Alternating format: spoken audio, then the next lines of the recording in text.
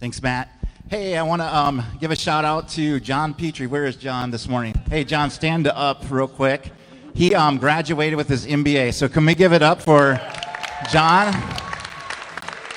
It was a big accomplishment. John, we're excited for you and what God's going to do with that in the days, weeks, months to come. So we're believing with John for some good things. We're excited for him. Hey, I also want to say Happy Mother's Day to all the moms.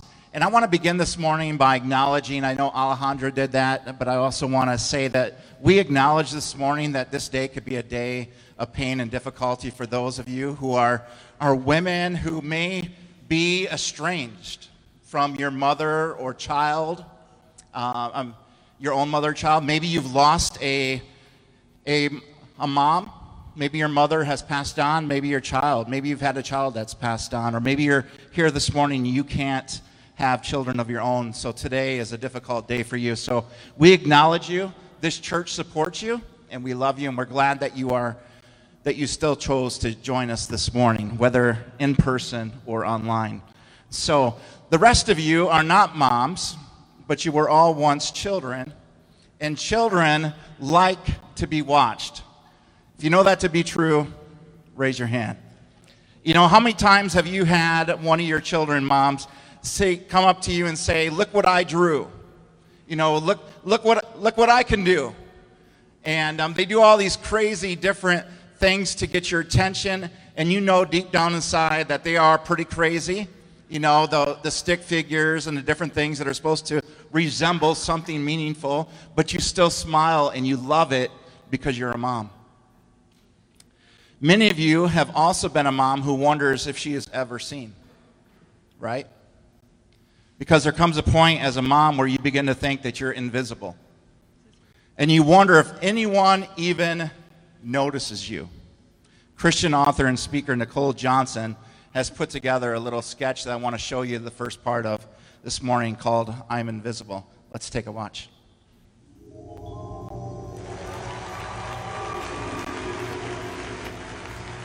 It started to happen gradually. I would walk into a room and say something, and no one would notice. I would say, "Turn the TV down, please," and nothing would happen. So I would get louder. "Turn the TV down, please." Finally, I would have to go over and turn the TV down myself. And then I started to notice it elsewhere. My husband and I had been at a party for about 3 hours, and I was ready to go. I looked over, and he was talking to a friend from work, and I walked over, and he kept right on talking. He didn't even turn toward me. That's when I started to put it together. He can't see me. I'm invisible. I'm invisible. Then I started to notice it more and more. I would walk my son to school, and his teacher would say, "Jake, who's that with you?" And my son would say, "Nobody." Granted, he's just 5, but nobody? How many of you moms have felt like that before? Invisible. If your kids don't know how their socks got back into the sock drawer or how their lunches got made, there's a pretty good chance that you are an invisible woman.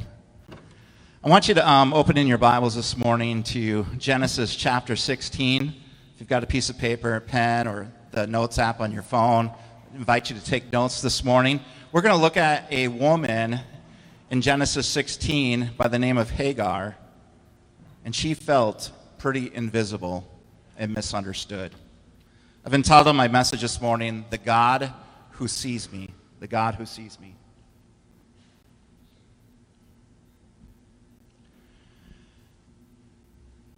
Genesis 16 verse 1 says, "Now Sarai, Abram's wife, had borne him no children, but she had an Egyptian slave named Hagar.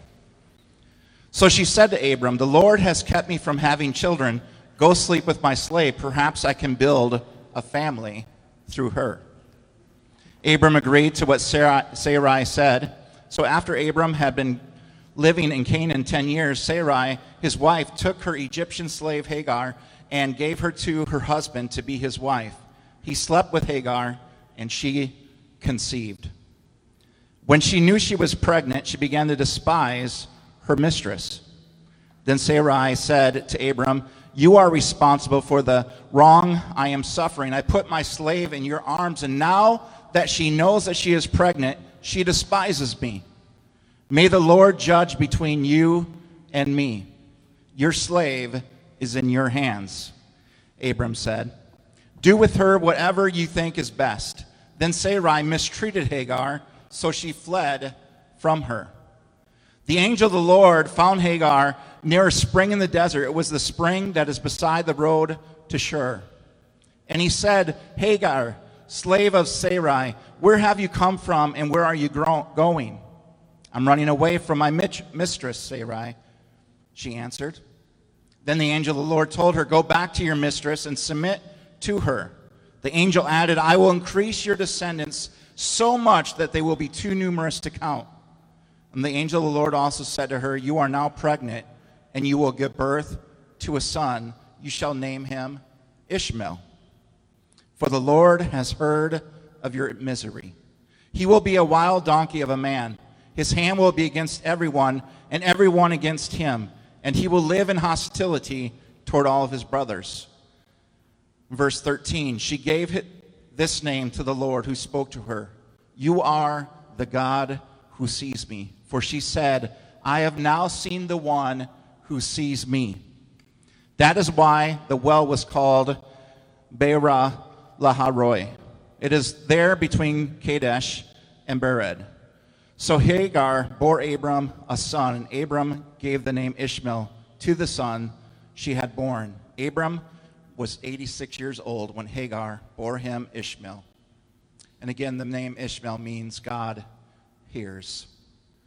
In this story, we meet a woman by the name of Hagar. She's an immigrant from Egypt and a slave to Abram's wife, Sarai. The childless Sarai gave Hagar to her 85-year-old husband, Abram, as a concubine. A concubine is also known as a secondary wife, or kind of like a surrogate mother, so that she could have her husband's child through her servant. As a slave to Sarai and a concubine of Abram's, Hagar didn't have any real sense of belonging. As a second wife in that culture, you were at inferior status, lower than the actual wife. So she's trapped in this system where she feels like she is less than. She was a wife, but at an inferior status. It was very hard to be a nobody with no name, and she's referred to by Abram and Sarai many times. As I read through that text, you could see "my slave," this is my slave, or your slave, or even the Egyptian. Sarai and Abram probably did not really even think of Hagar as a person, but rather a means to an end. They probably didn't even notice that she had fled, that she had run away. It's apparent from our text and from the position that Hagar's in that she doesn't know what she wants for herself in life. She knows what she doesn't want. She doesn't want to be treated as a non-person, as an insignificant person, and she doesn't realize her greatest need until she meets the one who could fulfill that need. And she calls him El Roi, the God who sees.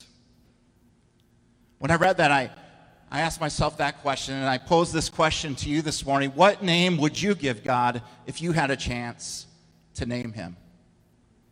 Perhaps you would give him the name, the God who loves, or the God who provides, or even maybe the God of the second chance. Whatever name you choose would speak more about your need than it would speak about God's character, because it is through your need that you experience God the deepest. Hagar, who felt insignificant, was actually a very significant person. She has the longest conversation with God in the entire Old Testament. And she's a woman.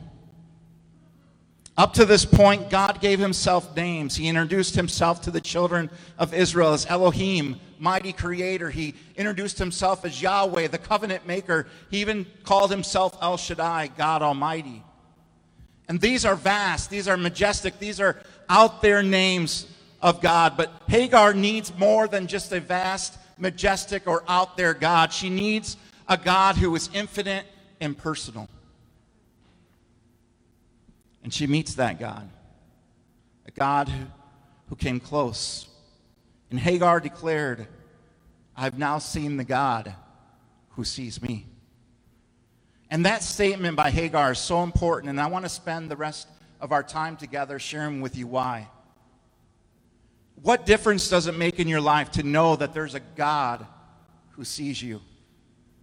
What difference does that make for you as a mom, or as a woman, or as a father, or as a child, a young person, to know that there is a God who sees you?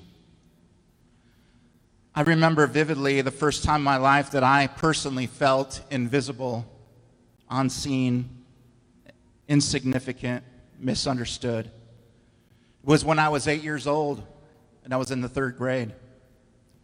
And at that young age, I was developing a strong concept of self. I often obsessed with how I felt on the inside and how I appeared to those on the outside. And as a result, I struggled with feelings of inadequacy. Not only did I struggle emotionally, but I also struggled academically. 3rd grade was a pivotal year. 3rd grade was the year that my mom got held back. So there was a fear there for me as well. It is a year that students move from learning to read to reading to learn. It's also a year that you're expected to know your foundational math skills like subtraction and addition and multiplication and division and word problems and fact families and so on. Researchers have said that 3rd graders who lack proficiency in reading and math are 4 times more likely to drop out of high school. And I was struggling in both reading and math. Several times a week, I would have to stay after school to complete my homework. There were several parent-teacher meetings that took place over the school year. As I sat in the corner of the classroom and watched my mom and dad speak to my teacher about me. I remember sitting in my 3rd grade classroom after the rest of the students had gone home for the day and feeling all alone. The days that I had to stay after school, which were many, caused me to miss out on having dinner with my father. My dad had worked 2nd shift from 5 p.m. to 1 in the morning. Therefore, there were several days throughout the week that I barely got to see my dad at all or enjoy dinner with him. I desperately wanted to know that somebody knew what I was going through. Each day at school, I would watch my classmates succeed in their studies while I was sitting there struggling with my own. I even remember Dan Lundeen, one of my friends, drew Pinocchio. And it was awesome. It was beautiful. And I remember thinking, he's drawing Pinocchio, and I can't even understand my reading and my math. Other than attending Awana, a midweek children's program at my cousin's church, or occasionally going to church with my grandparents when I stayed at their home, I didn't know much about God or the Bible. My parents, although they were raised in a Christian family, weren't regular church attenders at the time. I didn't know that much about the Bible, but I kind of understood 1 Samuel 16:7, that man looks on the outward appearance. I had realized that. I had realized as a child that when people looked at me, they often misjudged me. They often misunderstood me because they didn't really know what was going on in the inside of me. We all hate that feeling of being unseen and misunderstood, don't we? I wanted desperately for someone to believe in me and tell me that I was going to make it, that I was going to be all right. I didn't know the second half of the verse. Man looks on the outward appearance, but God looks at the heart, because I didn't have a relationship with God at the time. And of course, God is actually the only person who can see the heart of a person. I somehow made it through third grade without being held back. And the following year, I learned of some boundary changes that had taken place and that I was going to have to go to a different school and begin my fourth grade year. And I was worried that fourth grade would be just a repeat of third. I was introduced to my fourth grade teacher, Miss Hageman. And can I tell you, Miss Hageman was awesome. She was an older teacher, an experienced teacher, and she had invested into my life. I remember learning my multiplication table and just excelling in both reading and math, and they became two of my favorite subjects because of her investment. Fast forward 18 years later, and I'm going through another pivotal time in my life. It was the year that our oldest son, Josh, was born. It was also the year that we moved into a house that was a foreclosure and needed a lot of work. It was also the year that the church where I served as an associate pastor was growing and in the midst of a building program. I was overwhelmed with all of the change and what needed to be accomplished in both the church and in our home. One afternoon, Lisa and I placed Josh in his baby stroller, and we took a walk to the park just down the street from our new house. It was a day that we both needed to get outside and get some fresh air and clear our minds. And on the way to the park, I noticed as we passed this one house, there was a classic car sitting in the driveway, and there was an older gentleman working on it. And his wife was over in the garden doing some weeding. And as we walked by, she looked up, and our eyes connected, and she said, "Lance Rates?" And I looked closer, and I noticed it was my fourth grade teacher, Miss Hageman. I hadn't seen her for 18 years, and she lived 4 doors down from our new house. We could have bought a house anywhere in the city, but we bought the one that was 4 doors down from Mrs. Hageman. I introduced her to Lisa, and I let her hold Josh, and she asked what I was doing now, and I told her that I was an associate pastor at the local church, and a big smile appeared across her face, and she said, "I always knew that God had something special for your life." There's a quote that says, "You don't really understand human nature unless you know why a child on a merry-go-round waves at his parents every time around, and why his parents always wave back." I walked away from that divine appointment that day with Miss Hageman smiling and in a sense waving, saying, "I see you, God. I know that you still see me, and you're there waiting for me." And I felt him smile back at me that day and say, "I see you, Lance."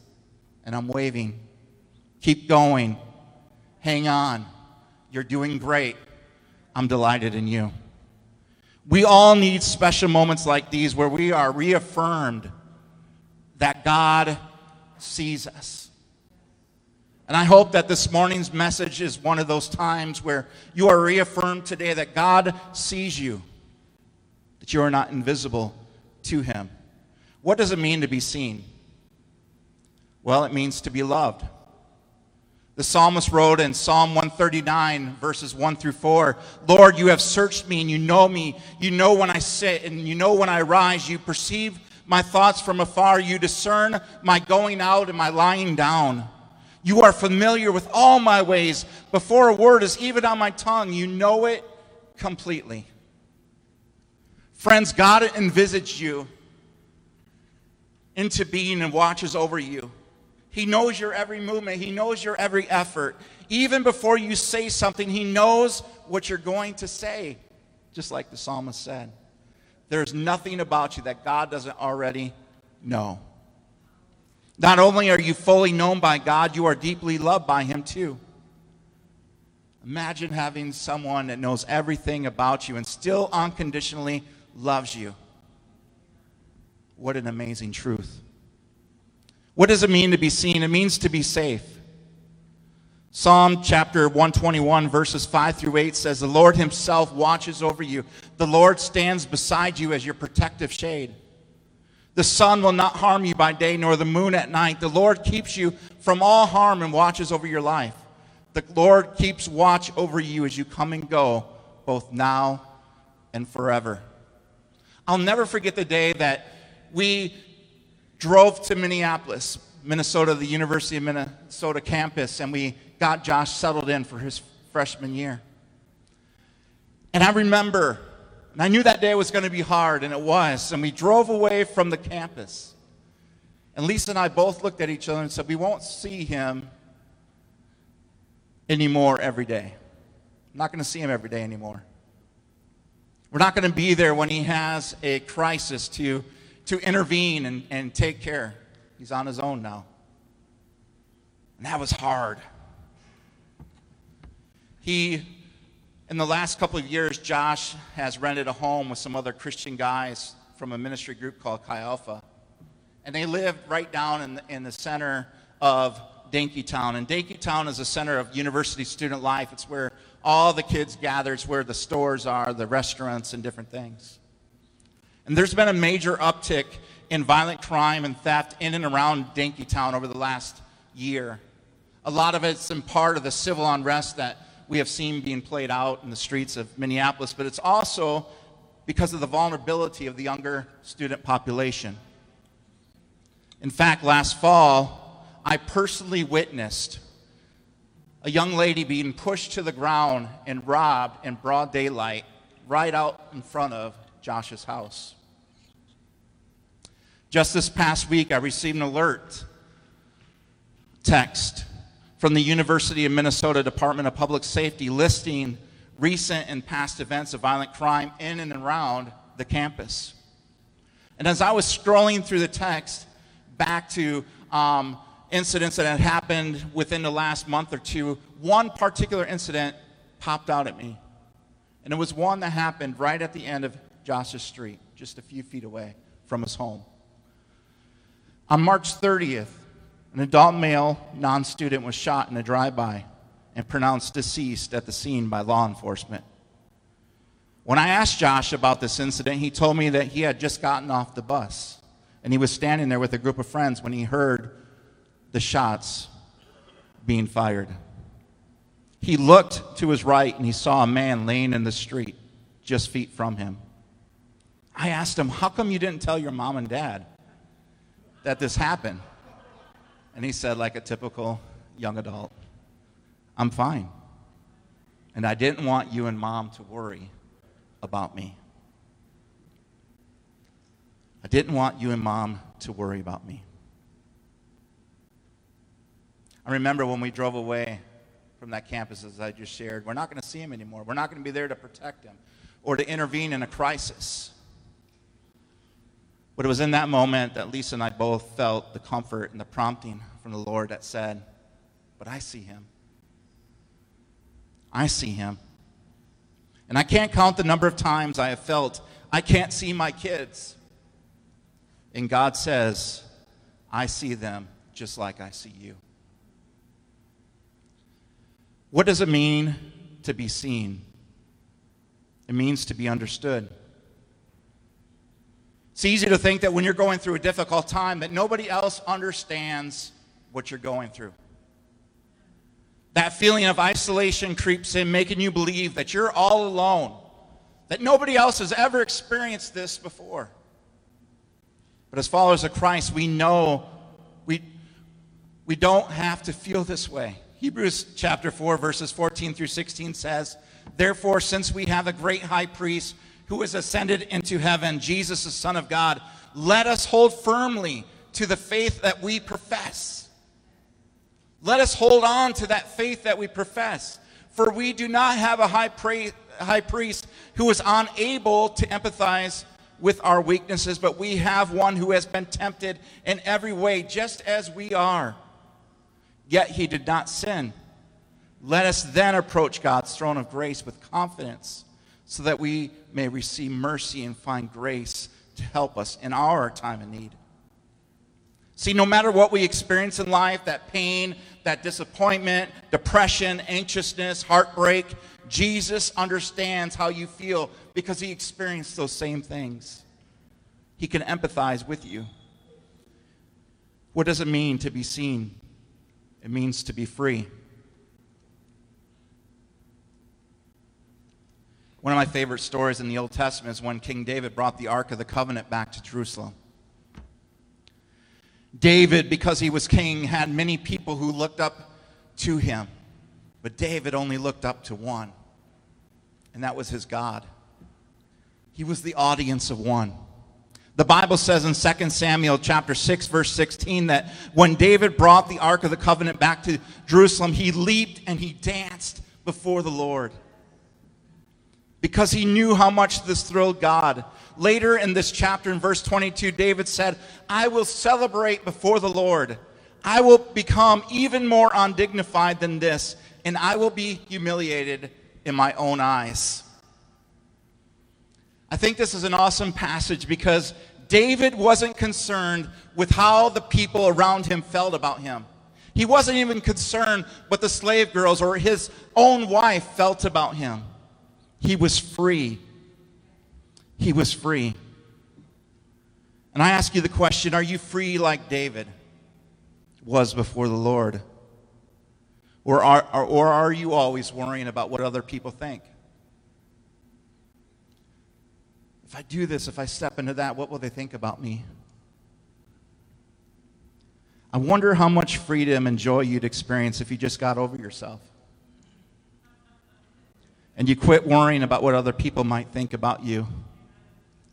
And instead, you took a step of faith into the things that God has for you without concern, knowing that what you're doing is before the Lord and not for anyone else. I will be even more undignified than this. See, when we truly come to the realization that we are seen and loved by God, we are free to dance. We are free to dance. And friends, I have to remind myself of this all the time. Whenever I feel that anxiousness or that little pit in my stomach, there's something I want to do, God's calling me to do it, but I'm like hesitant, holding back. I have to convince myself, I have to speak to myself and say, Lance, you are free. You are seen and loved by your God. Step out in faith.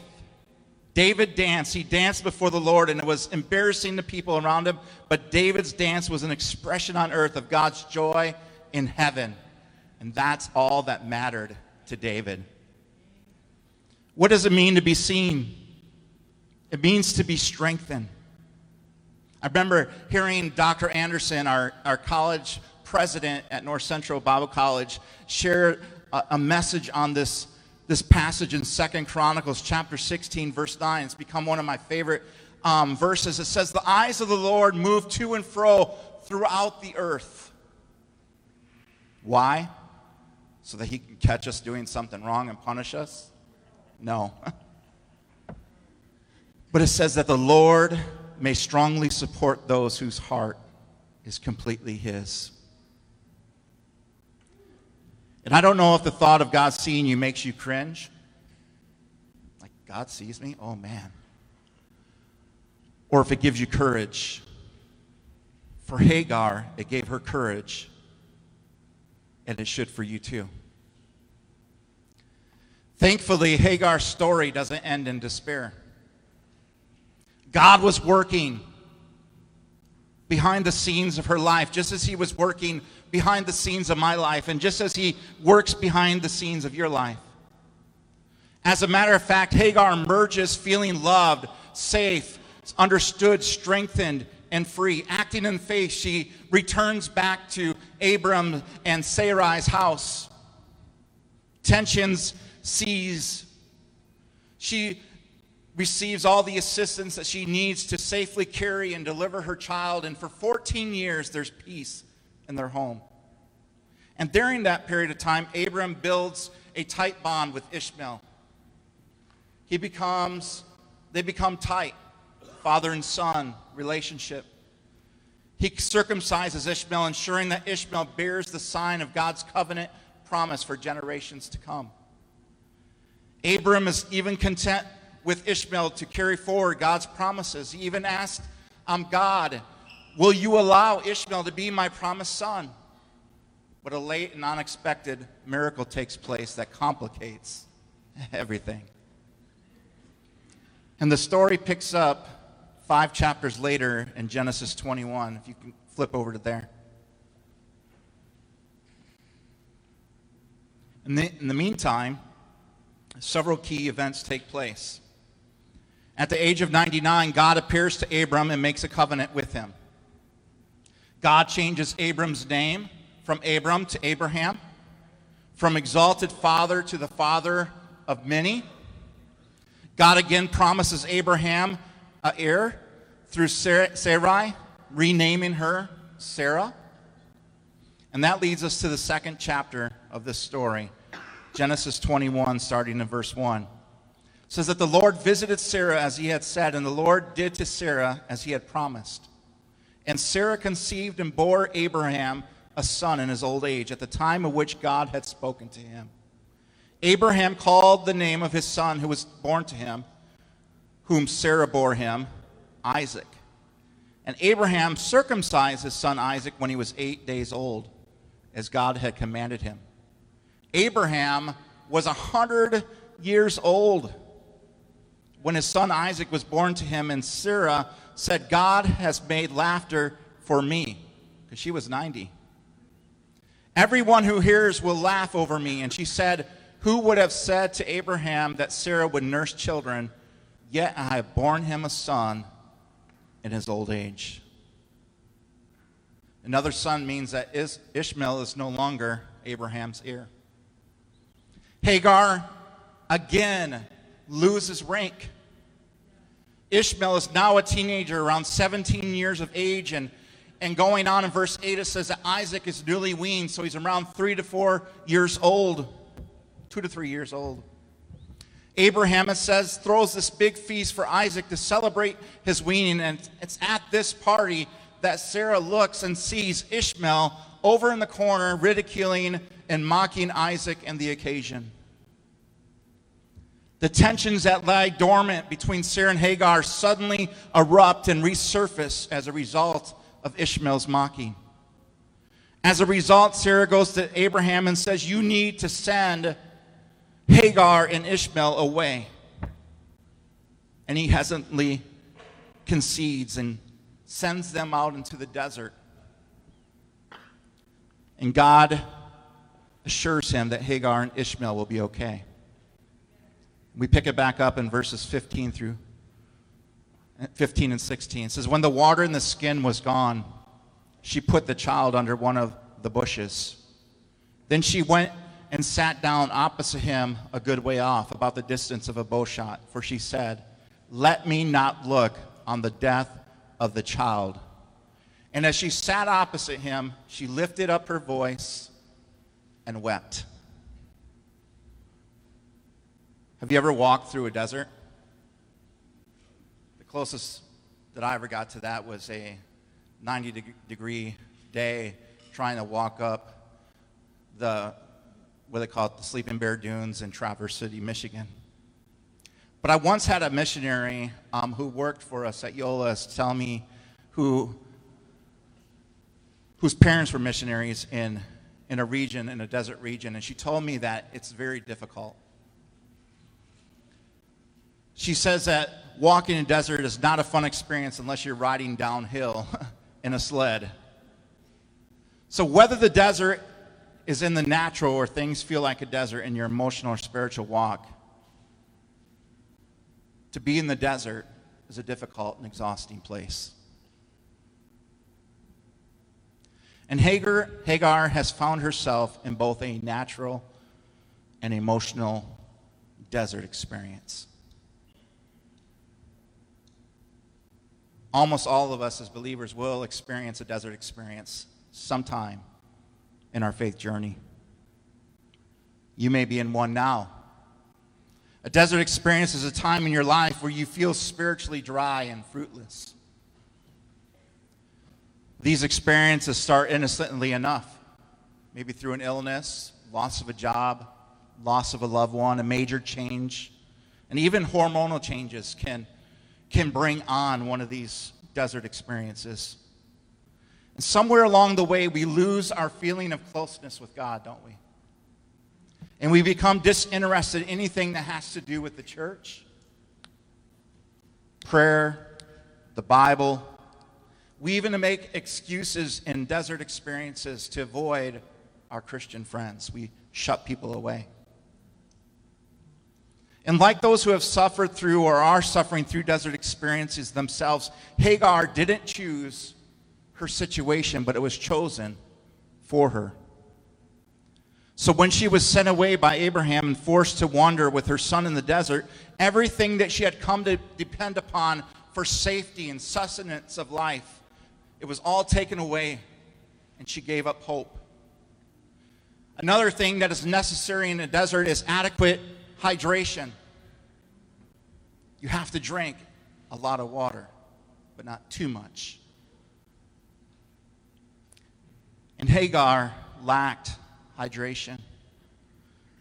Both her son and her were suffering from heat exhaustion and serious dehydration. And our text says that Hagar cried out to God, "Let me not look on the death of my child." And she sat opposite him and lifted up her voice and wept. And it was in this place of hopelessness and despair that God made himself known to Hagar.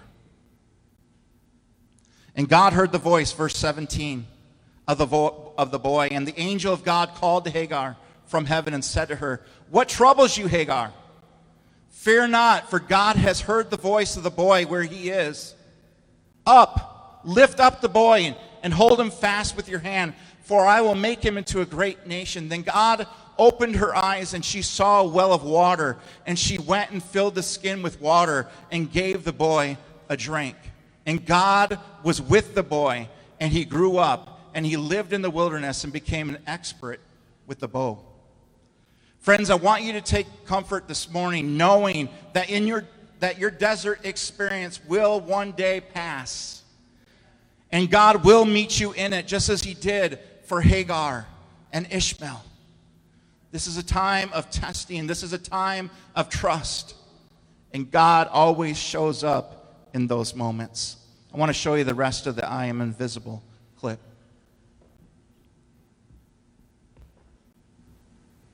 One night, a group of us gathered, and we were celebrating the return of a friend from England.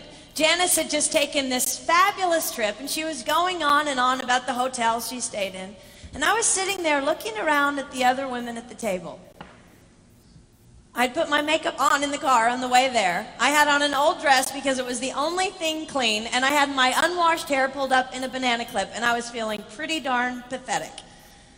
And then Janice turned to me, and she said, "I brought you this." It was a book on the great cathedrals of Europe. I didn't understand. And then I read her inscription. She wrote, "With admiration for the greatness of what you are building when no one sees." I got the book home, and I'd like to tell you that I curled up with a cup of tea in my favorite chair and sat by the fire and looked at it. But I walked right past all the chaos going on in the kitchen. "You ate the Butterfinger I was saving!" Right past the experiment my youngest son was conducting on the cat to my sanctuary. I locked the bathroom door and I sat down. And here is what amazed me. You can't name the names of the people who built the great cathedrals. Over and over again, looking at these mammoth works, you scan down to find the names, and it says builder, unknown, unknown, unknown. They completed things not knowing that anyone would notice. There's a story about one of the builders who was carving a tiny bird inside a beam that would be covered over by a roof. And someone came up to him and said, "Why are you spending so much time on something no one will ever see?" And it's reported that the builder replied, "Because God sees." They trusted that God saw everything. They gave their whole lives for a work, a mammoth work they would never see finished. They showed up day after day. Some of these cathedrals took over 100 years to build. That was more than one working man's lifetime. Day after day. and they made personal sacrifices for no credit. Showing up at a job they would never see finished, for a building their name would never be on. One writer even goes so far as to say no great cathedrals will ever be built again because so few people are willing to sacrifice to that degree. I closed the book, and it was as if I heard God say, I see you. You are not invisible to me. No sacrifice is too small for me to notice. I see every cupcake baked, every sequin sewn on, and I smile over every one. I see every tear of disappointment when things don't go the way you want them to go. But remember, you are building a great cathedral. It will not be finished in your lifetime, and sadly, you will never get to live there. But if you build it well, I will. It's powerful. Moms, you're building cathedrals. Mandy, as a teacher, you're building cathedrals in that classroom. Kristen, you are building cathedrals on that campus through your investment in those ladies. You are building cathedrals. God sees your work, even though you feel like what you do is unseen. I asked this question this morning. What have you placed under a tree of defeat? So Hagar placed her son under the bush and cried out and wept. What have you placed there? What has God called you to do that you placed under a tree of defeat? And he wants you to know that he sees. He sees that thing. He sees that thing. Will you stand with me this morning?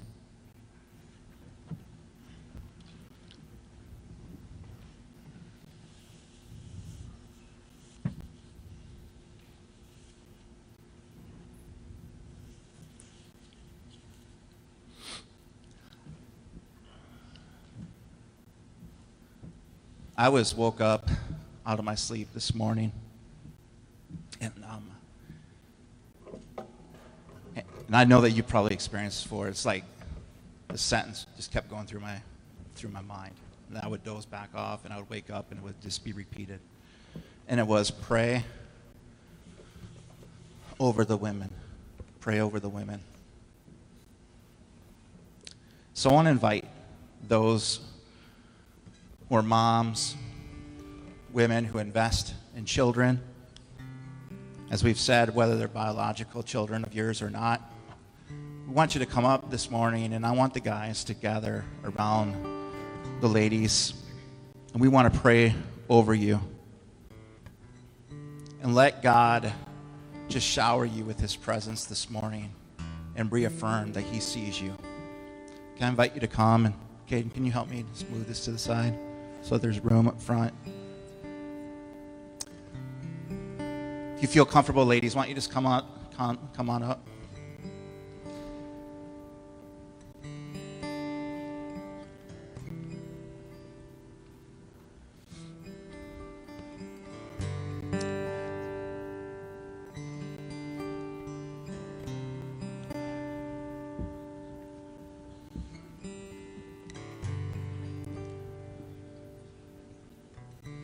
We not only acknowledge what you do is hard and difficult, and oftentimes goes unseen, but we acknowledge that you are special. And I know that word sometimes, like, oh, special. It's cliche. It's kind of like telling Lisa telling one of our employees that she's proud of them. Oh, thank you. It's like something your uncle tells you. But as Matt said, the burden that you carry, the things that you do, things that nobody else can do, it's a calling that God has given you. And we acknowledge that this morning. Can we just have the guys just come around Maybe your spouse is standing up here. Just come stand next to your spouse. Let's just pray over these ladies. Sometimes they have to sacrifice and put on the back burner things that they feel called to, gifts that God's given them because of the different seasons in life. And that can be very difficult. Yeah, ladies, why don't you just join hands with the gal next to you, and let's just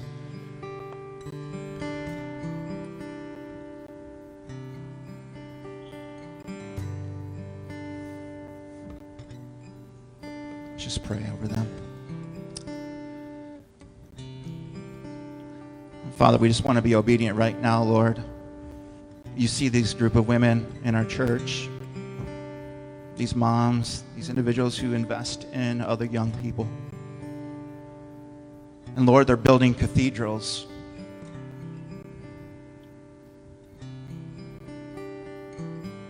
They're building cathedrals. There's days when they want to throw in the towel because it's hard. But I pray that you would remind them from this day forward they're building cathedrals. They're not left out. They're not put aside. They're not less than. You have commissioned them and given them one of the most awesome responsibilities, and that's to fashion and form the next generation of Christian men and women. And Lord, they are doing a pretty good job at it. We have some of the best children and youth in our church because of these women, these moms, these teachers. Lord, I thank you that we are in a season right now where they've even stepped up and are rotating and investing in the lives of other people's children. Father, we pray for a Joshua generation of cathedrals to be brought up, Lord, that will take the land. We thank you for women who are women of God, who know their Savior, who know their word, and they're not afraid to stand for truth and conviction. Father, I pray that right now that you would give them all the spiritual enablement that they need to do the work that you've called them to do. And their moms, they spin many plates. They don't even just work in the home, but they work in the church. They work maybe in the marketplace. They have a lot of responsibility. So I pray for those this morning who may be going through a dry experience, a desert experience. I pray, Lord, that you would encourage them, Lord, that you would show up to them, Lord. Lord, that you would call them out and that you would refine them in this time. And that you would strengthen them and embolden them. And I pray, Lord, that you would be with each of their kids as you were with Ishmael. And you said, the word says that you were with him and the boy grew up. I pray that their children will grow up and look to you because of their mom investment in their life. Lord, we pray blessing upon blessing over them. We pray, Father, for good works and good things to come. May they walk with a freedom. And may they say like David, I will be even more undignified than this. Because I don't care what anybody else thinks. I don't even care what I think about myself. I love my Jesus. And I'm free because he sees me. He sees me. In Jesus' name. Amen. Amen. You guys can be seated. Let's sing this last song.